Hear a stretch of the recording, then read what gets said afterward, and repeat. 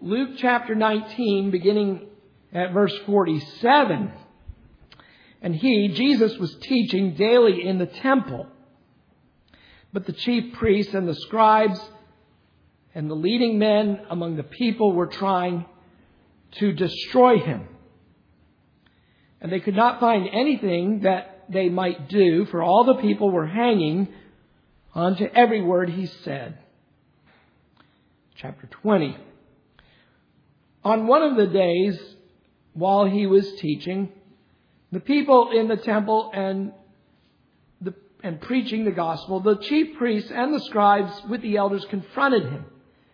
And they spoke, saying to him, "Tell us by what authority you are doing these things, or who is the one who gave you this authority?" Jesus answered and said to them, "I will also ask you a question, and you tell me, was the baptism of John from heaven or from men?" They reasoned among themselves, saying, "If we say from heaven, he will say, 'Why did you not believe him?' But if we say from men, all the people will stone us to death, for they are convinced that John was a prophet." So they answered that they did not know where it came from. And Jesus said to them, "Nor will I tell you by what authority I do these things."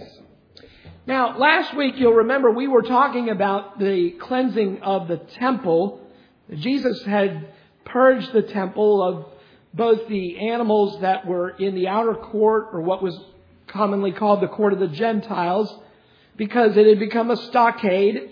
And he had also purged the temple of those who were exchanging of money. He ran them out of business. He turned their tables over, spilled the coins. And the reason for this was several-fold, but one was that the temple was the place where God was to be worshipped in spirit and truth. You have to understand, young people, that the name of God was revealed most clearly in these days in the temple. It's not like today, where the Spirit of God has been poured out after the resurrection of Jesus Christ. You have to understand that to worship God publicly was to go to the temple. That's where God's sacrifices were made. That's where the name of God was. That's where God's presence was in the Holy of Holies. The temple was very important because the temple was teaching the people about the Lord Jesus before Jesus came. The temple is what we call a type. You often hear me use that word type or typology. What does that mean? What it means is that God gave symbols to His people in the time of their immaturity, if you will, to teach them about Christ, to teach them about who Jesus was to be and what Jesus would do. You have to understand that they did not have all the revelation of God that you and I have today. We know clearly about Jesus Christ today. They did not know clearly. They had less understanding. They had less knowledge. The revelation wasn't as crystal clear as it is for us. Now, it was sufficiently clear that they were saved by grace through faith, but they had to look at sacrifices of animals. They had to see the construction of the temple. That was if you will, the incarnation of God on earth. But with the coming of Christ Himself, who became a man and now dwelt among them, not in a building made with hands, but in human flesh, we see that that's a far superior revelation of God to us. So that Jesus could say, "If you've seen me," He said to Philip, "you've seen the Father." So Jesus and his coming is far superior to the physical temple. But until that time, that's all they had was the temple. But what had happened, boys and girls? Well, the temple had become corrupt. There was a corruption. And now the outer court, which should have been filled with people from other countries coming to hear the Word of God and to worship God, now was filled with animals. It showed they had a very low view of what we call the Great Commission. Their hearts were hard. They didn't care about the salvation of the nations. We see that also they had made it a place of profit rather than a place of worship. And so Jesus was reforming the temple, if you will, cleansing the temple to show the people that God was to be treated as holy and that the temple was to be a house of prayer. Now, with Jesus Christ having come and died on the cross for our sins in place of the animals, and having been raised by God on the third day according to the Scriptures, and seated at the right hand of the Father in heaven, now what is Christ doing? He is building the new covenant temple. He's building the new covenant temple with you. You're the stones, Peter says. You're the living stones. You have the Spirit of God within you now. Now it's not dwelling in merely a building. The Spirit of God is dwelling in you. And now you no longer have to worship in a single place. We're glad for that. It would get expensive if we had to get a Delta ticket every week and go over to Jerusalem to worship. Now we worship where we live. And God is pleased when we gather in the name of Jesus Christ to fill His temple with His Spirit. And so even as what we're doing here now, the Spirit of God is in our midst. This is why private devotions is not enough. We want you to read your Bible. We want you to pray at home and as a family. But this is what makes the Lord's Day worship so important, is it's the public gathering of the stones of Christ, the new covenant temple. And now the Spirit of God is poured out here. So Jesus has done all this. And of course, this creates tremendous controversy. The Pharisees, the scribes, the priests, the leadership of Jerusalem is upset with Jesus. He has overturned their tables. He's driven the animals out. You can just imagine hundreds, thousands of animals pouring out into the streets of Jerusalem, out of the temple. And they want to know, by what authority do you do this? Basically, it's, as we would say in our own culture, who do you think you are? And that's what they're essentially saying to Jesus. Who do you think you are?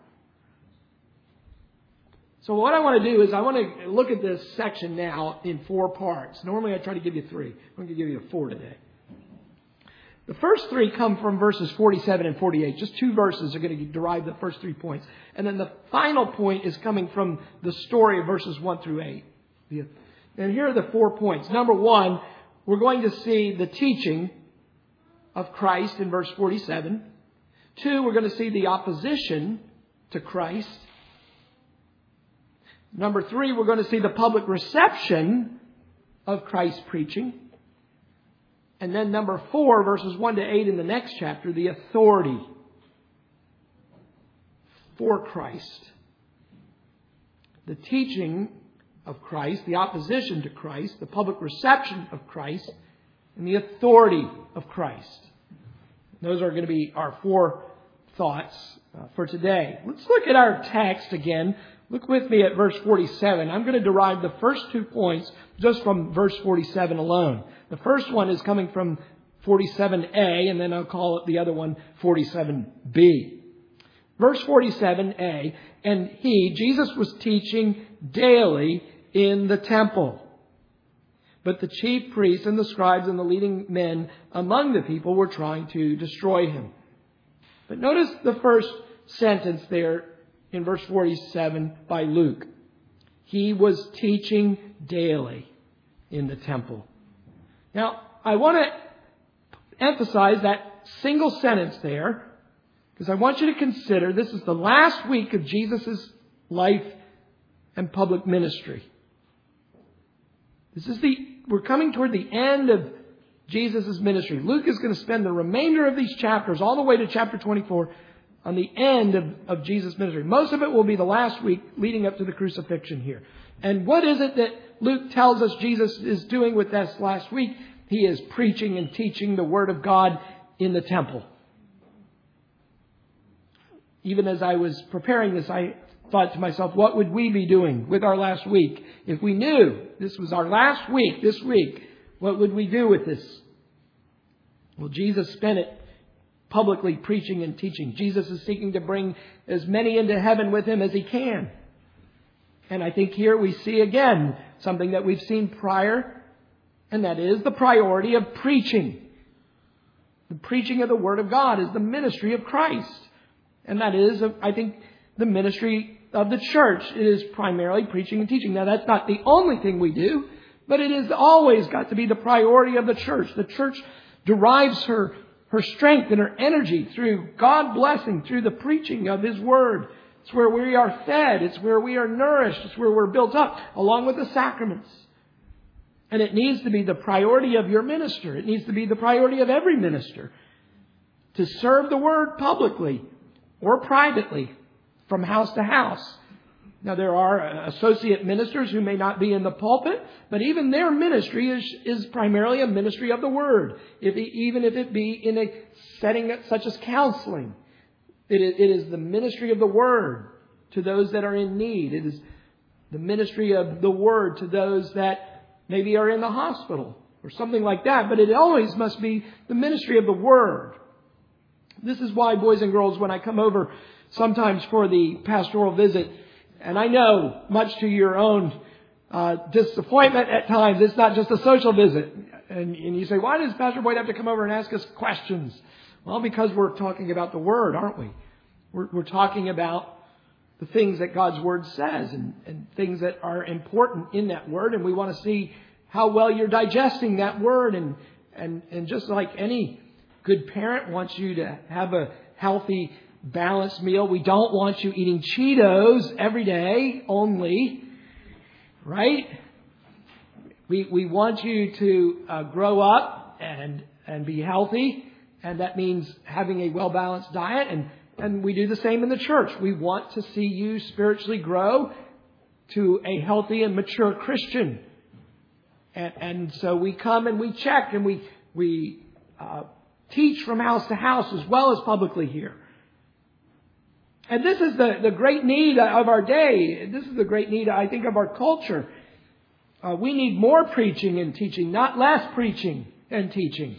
And we need better preaching and teaching. If there is going to be revival and reformation in the community, if there's going to be revival and reformation in our nation, I think combined with good pastoral oversight and good order and church discipline, we need preaching. We need more services and not fewer services. We need more churches to be planted in communities that don't have good preaching. We need to be trying to get more churches into both the cities, the great cities, but also on the byways. We need more ministers, more missionaries, more teachers. Jesus has told us that the harvest is plentiful, but the workers are few. He said, pray to the Lord of the harvest. We need more preachers, more teachers, more people to go overseas. This is how Christ is building His church. It's through the Word. Paul tells us this in the book of Romans. He said, blessed are the feet of them that bring good news. How is anyone going to come to faith in Jesus Christ if there is not a preacher set? There is not a sufficiency in general revelation to save anybody. Looking at the trees and the birds and human beings and the clouds and the stars at night and the sun by day will not save you. You cannot come to an understanding of our salvation. You cannot come to know Christ simply by looking at the creation. We need more than that. We need more than general revelation. We need the Bible. The Bible itself says that it is a two-edged sword. It is powerful. It pierces to the joint and to the marrow. It deals with the inner man.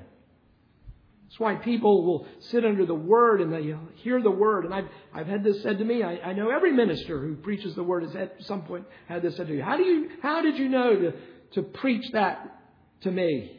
I didn't. I had no idea.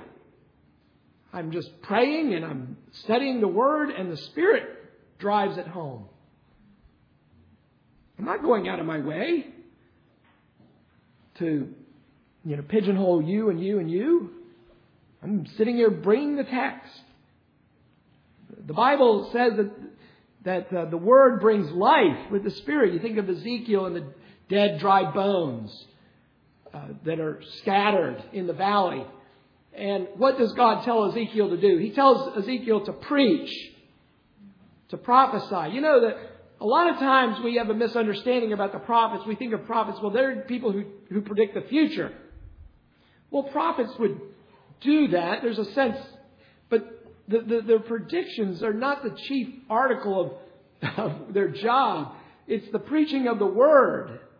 And that they will speak of things sometimes pertaining to the future under the inspiration of the Spirit. But it was a preaching of the Word. It was a preaching of Christ. They also preached the law.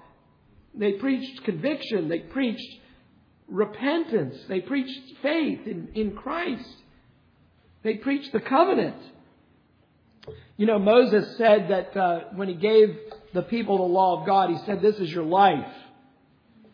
This is how you live." Jesus affirmed that, didn't he? And he said, "Man does not live by bread alone, but man lives by every word that comes forth from God." Paul, the apostle, preached the Word in new fields. You have the first missionary journey, and then the second is a little bit bigger, and then the third missionary journey a little bit farther away. And then by the end in Acts 28, there's Paul in Rome, finally, preaching the gospel. This is how the kingdom has spread for the last 2,000 years, is through the Word of God, people taking the Word. Whether it be Boniface taking it to the Germanic tribes and cutting down the tree of Thor and then preaching. That's pretty bold. And then after he chops down their God's tree, he preaches the Lord Jesus Christ to the people.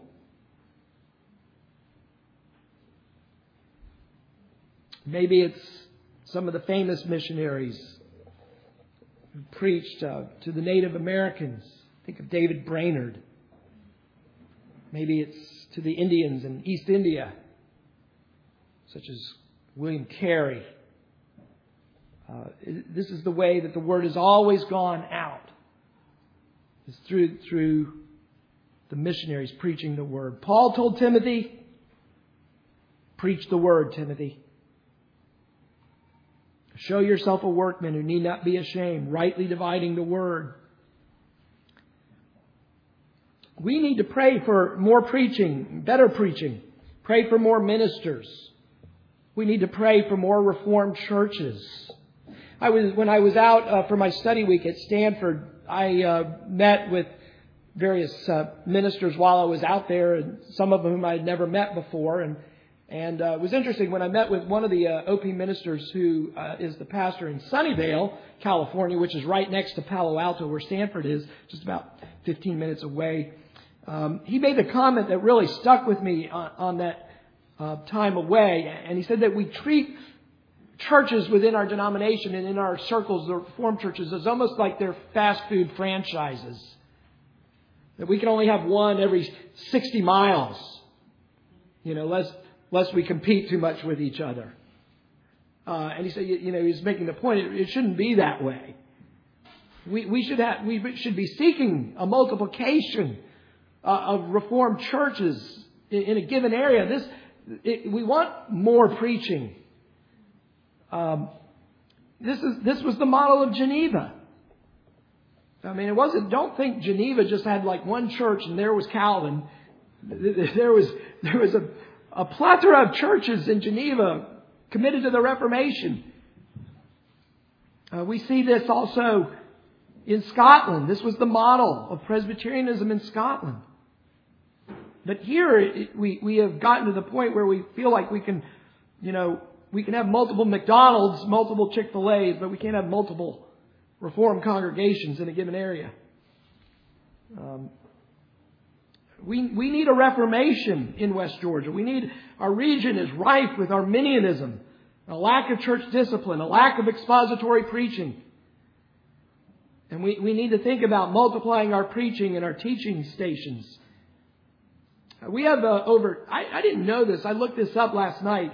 I went to the internet, so it's got to be true. We have over 70,000 people in Troup County. I had no idea. I thought it was around 50,000, but according to the listing by the state of Georgia, over 70,000 people in Troup County alone. And then I looked at the other surrounding counties. Meriwether's got 21,000. Harris got 34,000. And there's one conservative Reformed church. Just in that population alone, that's over 100,000, 120,000 people. And this is it. But it doesn't have to be that way. I did look up, just for the sake of interest, looked up Beaver Falls, Pennsylvania, where the RPCNA has Geneva College. They have a population of 8,000. It's a quarter of our city's population, 8,000 people. And they have 4 congregations there. Covenant College, I looked them up.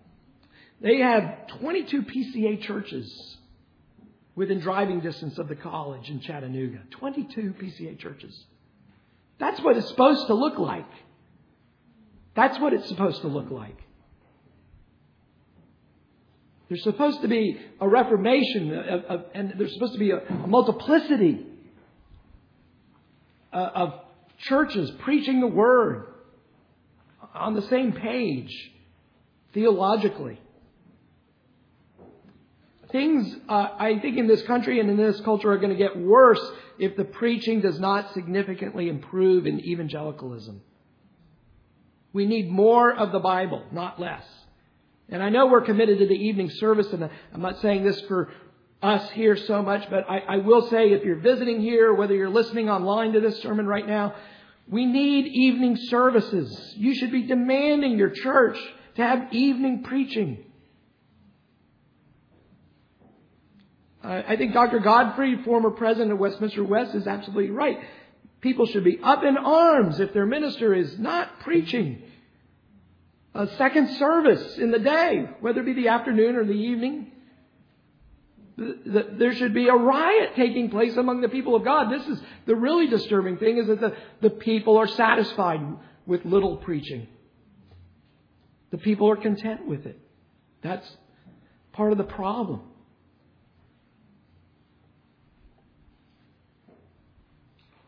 There has been a loss of a hunger and a thirst for righteousness and for the Word of God. And we're satisfied with so little. Sinclair Ferguson has said that this is the problem with evangelicalism, is we're not discouraged enough. We lament about things, but he said we're not really discouraged enough. So Jesus, in His final week, He's teaching daily, it says, in the temple. But as Jesus was teaching daily, secondly, we see the opposition to Christ growing. The opposition to Christ was growing. This should not surprise us. Wherever the Spirit of God is poured out and wherever there is a revival of preaching and teaching, there also many times is opposition, satanically stirred up. And here the Jewish leadership is being stirred up against our Lord. As the Spirit often is pleased to bless and bring conversions and growth in grace, Satan is trying to ruin and discredit with controversy and excesses and immorality and temptation the work of God. Satan is always following behind the Spirit, trying to ruin what God is doing. We see this all over the Bible. David is cheered for slaying his 10,000s, but soon is in exile because of an evil spirit upon Saul, and Saul seeking to kill David. You think of Elijah's great victory at Carmel, and it's followed by an outbreak of persecution by Jezebel. The Apostle Paul sees converts in the synagogue, and then soon there is opposition to Paul, both among Jews and Gentiles. Paul had to be lowered at night, boys and girls, you remember from a basket from the roof, or from the wall, rather. You remember that Paul was in prison. Paul once was stoned with rocks, people throwing rocks at him, leaving him for dead. He must have been knocked unconscious. He didn't die, but they thought he was dead. Paul said multiple times he received 39 lashes. When we should expect that if the Lord blesses, that Satan also will seek to stir up opposition to our work. Peter said, this is very important for you young people to understand and learn early. Peter says, don't think it's something strange. When you have people opposing you and you don't seem to be doing anything against them. You're not bothering them. You're not being mean to them. You're trying to love them. Peter says, don't think it's strange when they treat you badly. When they begin to say things against you and they speak against you. Maybe they whisper to their friends about you. And Peter is saying, this is common. This is the common experience of the believer. This is the common experience of the Christian, because it was the common experience of our Savior, Jesus Christ. And Jesus has said, if the teacher is treated this way, how much more the follower, the disciple. We're not above our master. And if they treated him poorly, they will treat us poorly. They have more reason to treat us poorly because we actually are sinners and we do make mistakes. I think I counted over 10 former members who have defriended me from Facebook. People who sat right where you are sitting right now. And it'll come from surprising quarters. It'll come from places you didn't expect it to come from. It'll hurt. And you just have to realize that's part of what it was. I mean, Jesus knew it better than anybody. One of his own 12 betrays him. You, O man, with whom we walked to the house of the Lord together, we who broke bread, you have lifted up your heel against me. Jesus knew this better than all of us.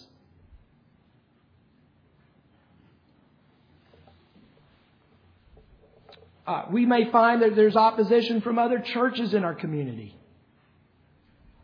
If the Lord is pleased to pour out His Spirit and bring revival and reformation, don't think that everybody who calls himself a Christian or every church is going to be pleased. There may come opposition from governing authorities. Opposition may come from the internet. Now you can lob bombs at people, that you haven't even met on the internet. You can write nasty articles about other people's ministries now from afar, and Satan, is more than pleased to help light that arrow and send it flying. Opposition may come locally. Ephesians 6 says we're in a spiritual battle. We are at war. Now, that's not to say that the warfare, is always continuously felt. God graciously gives us reprieves, even from the battle, and gives us many times green pastures and still waters to delight in. But there is a war going on. And we need to arm ourselves with the armor of God that is listed there in Ephesians 6. We are told elsewhere that we do not wage war against flesh and blood, but against powers and principalities. We wage war against the devil and against demons, the things that are unseen. In the book of Revelation, we're told that the devil, after persecuting the woman, goes after the offspring of the woman, which is you and me, the church of the Lord Jesus Christ. So Jesus is preaching the word, but the opposition is growing. And of course, this is going to climax in the arrest, the trial, the prosecution, and the death of Jesus Christ himself. Jesus says that if any man follows me, he must take up his cross. Also, we have to be prepared to die as well. Maybe physically die. But in many ways it won't be. But we need to be prepared for the humiliation of being united to Jesus, to being united to one who was crucified. But notice here, Luke does tell us something encouraging. And that is, even though Jesus is preaching and being opposed by the leadership, there is a public reception. This is the encouraging thing. That there are people being brought to faith and built up in the faith. In verse 48, Luke says, "And they could not find anything that they might do, for all the people were hanging on to every word he said." That is, Jesus' public teaching and preaching is meeting with some seemingly outward success at the temple. People are gathering. People are listening. The seed is being sown. The seed is being watered. People are coming to life. There is germination taking place. No doubt many are converted. And those who are converted are built up in the faith. Now, Jesus would never, boys and girls, you have to understand, Jesus would never publicly really see the success, quote unquote, I'm putting the air quotes up there, of his apostles. And that's for reasons I've already explained to you. The Spirit has not yet been given. Peter is not necessarily by nature a better preacher than Jesus. Okay? But Peter had an advantage that Jesus did not have in his public earthly ministry. And that is that while Jesus had the Spirit upon himself, the Spirit had not been poured out upon those that were listening to him. Now, the Spirit was pleased to reveal things such as like when we see, Peter confessing Jesus Christ as the Son of God. And what does Jesus say? Flesh and blood have not revealed this to you, but my Father, the Spirit has helped you understand who I am. And so the Spirit would do that. But you have to understand the Spirit in the ministry of Christ is a trickle compared to what's coming. Remember the picture that God gives us in the book of Ezekiel? And you have a picture of the temple, and out of the temple, it looks like there's a little leak. It's just a little water trickling out. Almost like there's this, kind of little, something's wrong with the washing machine or something. You see this little water coming out. But as you follow it, what happens? Well, the water becomes increasing as you go down. And it becomes actually this river that Ezekiel says no man can ford. What is it? It's a picture of the Spirit of God, I think, in the New Covenant. That the Spirit that was trickling out of the Old Covenant temple becomes a flood. And that after Christ is raised and the temple is destroyed, the Spirit of God is on the people of God in a way that it wasn't in the earthly ministry of Jesus. And that's why Peter can preach a single sermon, much to my own jealousy, can preach a single sermon and 3,000 people are converted. I mean, it's not because Peter was the greatest preacher ever. He certainly is not greater than Jesus, but he was preaching Christ under the Spirit. The Spirit had been poured out. That's why Jesus said, stay in Jerusalem, stay in Jerusalem, stay in Jerusalem after I'm gone. Because I'm going to pour out my Spirit on the church there. And there they are gathered in the upper room, and the Spirit is poured out. And Peter preaches. This crowd gathers when they hear all the rushing wind and they see the people speaking in tongues. And Peter preaches, and 3,000 come to Christ. We don't know what a day may bring. And this is always the exciting and encouraging thing. The Spirit of the Lord may indeed visit us. And we should long for it and hope for it.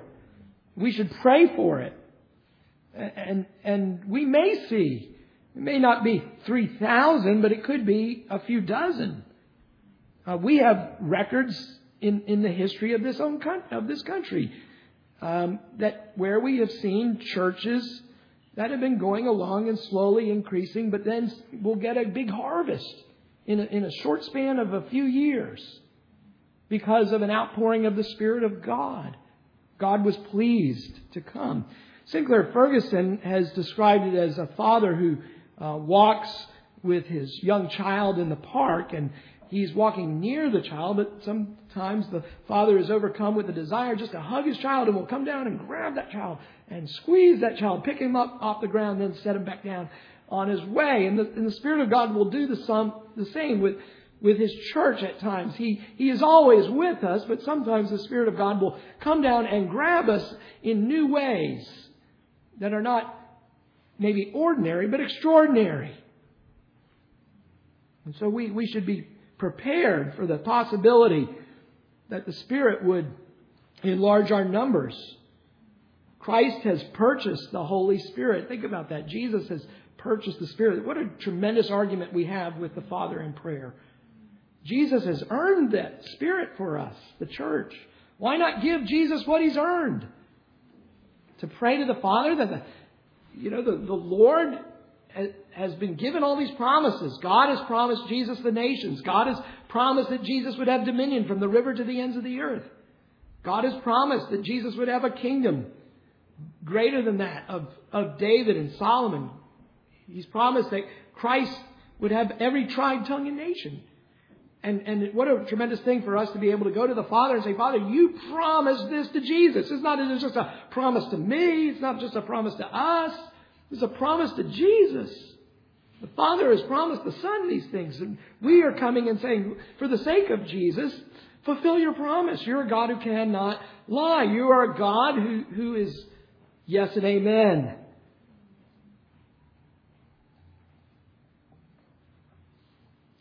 So there was this public reception that I think was maybe a foretaste of what was to come when the Spirit was poured out. I want to move on to the final point, the authority. Where does all this come from? The authority for Christ doing these things, the cleansing of the temple and the preaching of the Word, the authority, of course, comes from the Father. It comes from God, Jesus being God's Son. Now we see here in verse 1 through 8, Jesus is approached by the leadership and they say, tell us by what authority you are doing these things.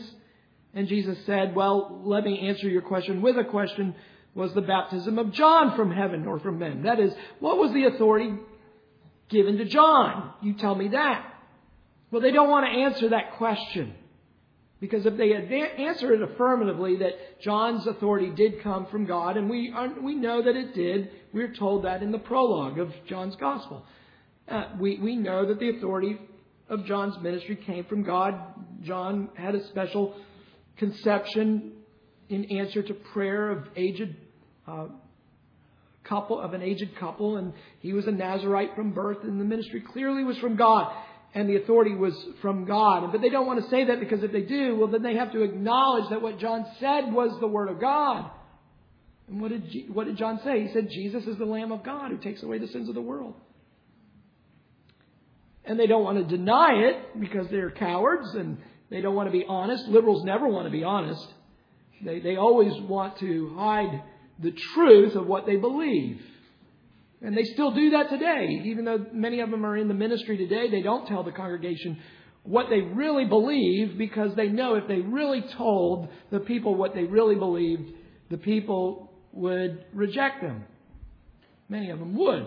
So they use the same, terminology when they speak about Jesus being divine or the Son of God or the resurrection. They'll use the terms so that they can obfuscate, that the people will think, well, when my minister uses the word resurrection, he's using it the way I believe the word is to be used. Or when he speaks of Jesus being the Son of God, he's using it as Jesus is God of God. And the minister is not in many of those cases. He believes something entirely different. But so long as his people think that that's what he thinks, they play this game. And I think also there are people who want to be bamboozled themselves for whatever weird, strange reasons. I think they're in denial or something. But anyway, so they don't want to be honest. And so they say to Jesus, well, we don't know.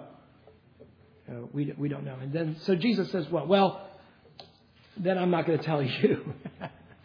I'm not going to tell you. If you do not already know that which is clear, then my saying it one more time isn't going to help you. Because the problem isn't the revelation, it is you. Your ability not to hear with ears that can hear. Your ability not to believe that which is clearly manifest as being from God. Let me close here by saying this. Our authority as a church also is from God. The Apostle Paul, people want to put a wedge between Jesus and Paul, and we shouldn't do that. Paul said that he was an apostle sent by God, called by Christ. And therefore that which Paul wrote was inspired by the Spirit and is every bit the Word of God as Jesus' red letters are the Word of God. And we derive our authority from the Word of God. We're not a political group. We're not a social action group. We are the church of the living God, and we offer salvation freely to anyone who will believe in the Lord Jesus Christ. That's where our authority comes from. It's a derived authority. It is not an innate authority. The church derives her authority from the Word of God. The Word does not derive its authority from the church, as the Roman Catholics teach. The church derives her authority from the Word. Amen. Let's pray.